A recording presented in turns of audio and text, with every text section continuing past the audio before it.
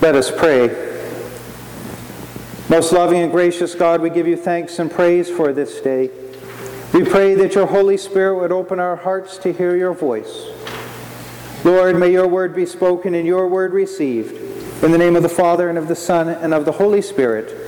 Amen. Please be seated.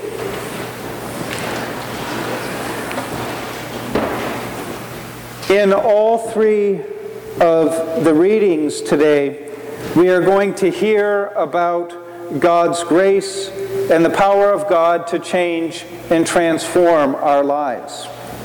And as we look at God's grace, what we find is that it's not dependent upon our perfect performance.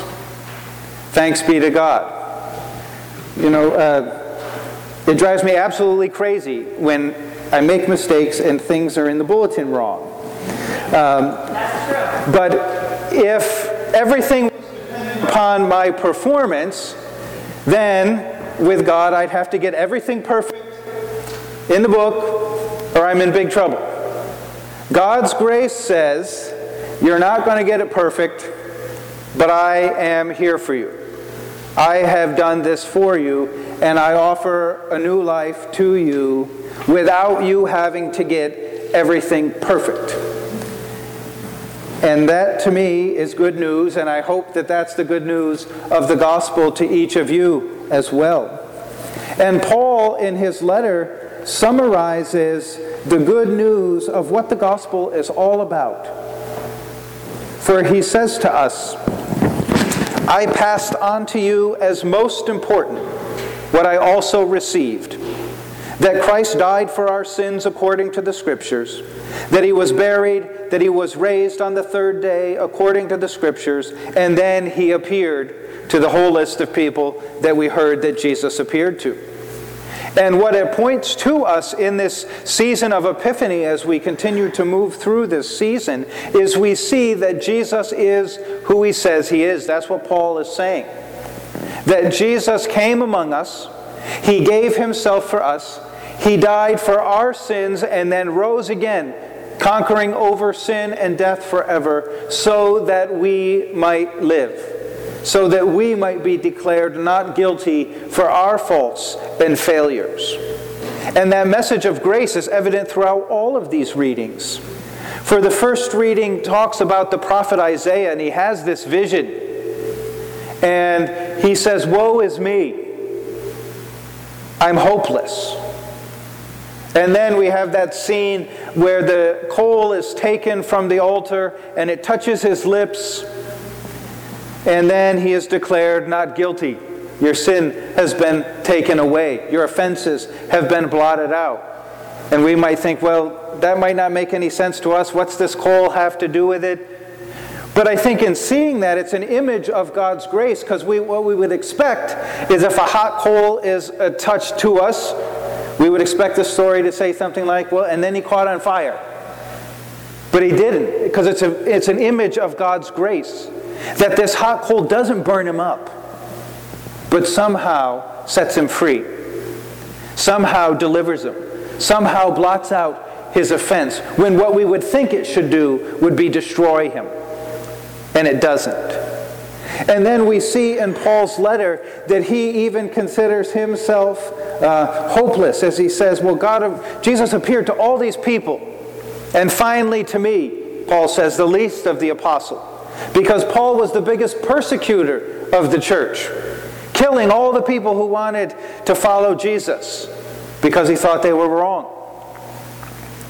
And the grace of God worked in his life to move the chief persecutor of the church to one of the greatest apostles, whose letters make up countless sections of the New Testament that we read today. And that demonstrates the power of God to change and transform our lives, to work over the circumstances and to do what doesn't seem naturally possible by our mathematical calculations or what we're able to see in the here and now. And it's the same thing in the gospel passage where we hear Jesus encounter Peter, and they're coming back from fishing, and they've been fishing all night, and these are professional fishermen. This is what they do for a living, and they've caught nothing. Which means they have nothing to eat that day, and they have nothing to sell. A double whammy if that's your whole business. But these are professionals who know what they're doing and have caught nothing. And then Jesus says to them, well, put out your nets over here. And we would probably think like Peter, well, this is just stupid. We've been working all night. We know what we're doing. There's no fish here. And we've just cleaned up. We got everything packed away. And now you say, give it one more try? Forget it. This doesn't make any sense. What difference is this going to make now? But Peter says, but because you say so, fine, we'll do it. And they let down the nets, and then they have so many fish they can't even bring them in. And again, that says to us, look at the power of God to work in our lives. No matter what we're facing, when we think things seem impossible, when we've tried everything we know in how to make it happen and it didn't work. And then God moves in that same situation and produces beyond what they could have imagined, beyond what they could have asked for. And that's the same grace of God that's operating in your life and mine today. No matter what we face, when things seem impossible, when we feel we don't measure up and we can't achieve it, God says, I am here, and I will work, and you will see things beyond what you can imagine. And then we see in this gospel passage that those who were there, they left everything, it says, and followed him. And we might think, well, that seems weird. They just sort of met the guy here on the shore. But what it demonstrates to us is what happens in response to God working in our life. That we can't go back to the old way. They really have no choice but to follow him because of who Jesus is. And hopefully it works the same way in our own life, that as we see God work in our lives day by day, what are we supposed to do? Can we go backwards? Can we just go back to doing it ourselves? Can we forget that it ever happened? The answer is, of course, no, we can't. And then we leave everything and follow him, because who else can we go to? This is a demonstration that Jesus is who he says he is. And where else will we turn?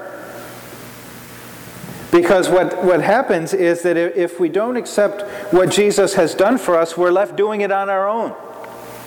And on our own, we find ourselves like Peter, fishing all day but nothing to show for it. We find ourselves like Paul, in opposition to God and his plans. We find ourselves like Isaiah, saying, woe is me. What am I going to do? It's hopeless. But thanks be to God, we have the gift of Jesus Christ. We know that he has come and died for us and set us free. And these three stories that we hear today are meant to encourage us to be on the lookout for God's work in our own life. Because Jesus is alive today. Jesus is at work today. And these aren't three isolated encounters in the past of the way that God used to do things. These are testimonies to the way that God is still doing things and desires to work in your life and mine. And if you look through the Bible, what you'll find is in different places God encounters people differently, in different ways, and does different things. You won't find a cookie-cutter assembly line where it just says God did this, and then every other page he says, see the page before it. We just repeated the same thing. But God comes to people in their unique situation, in the time that they're in, whatever they're facing, and works to their good, and giving them what they need in their time. That's the good news of the gospel. That Jesus has done this for us. And through Jesus, we have relationship with God that's not dependent upon our achievement, but is given to us by the grace of God who has set us free. And the same God who worked in Isaiah's life, in Paul's life, in Peter's life, it's the same God by the power of the Holy Spirit that works today in your life and in mine. And we give thanks to God for that reality and the work that he is doing And may the Holy Spirit open our eyes to see. Let us pray. Heavenly Father, we give you thanks and praise for this day. We thank you for the gift of Jesus Christ our Lord, through whom we have reconciliation with you. We thank you that our sins are forgiven and that our relationship with you is not dependent upon our performance.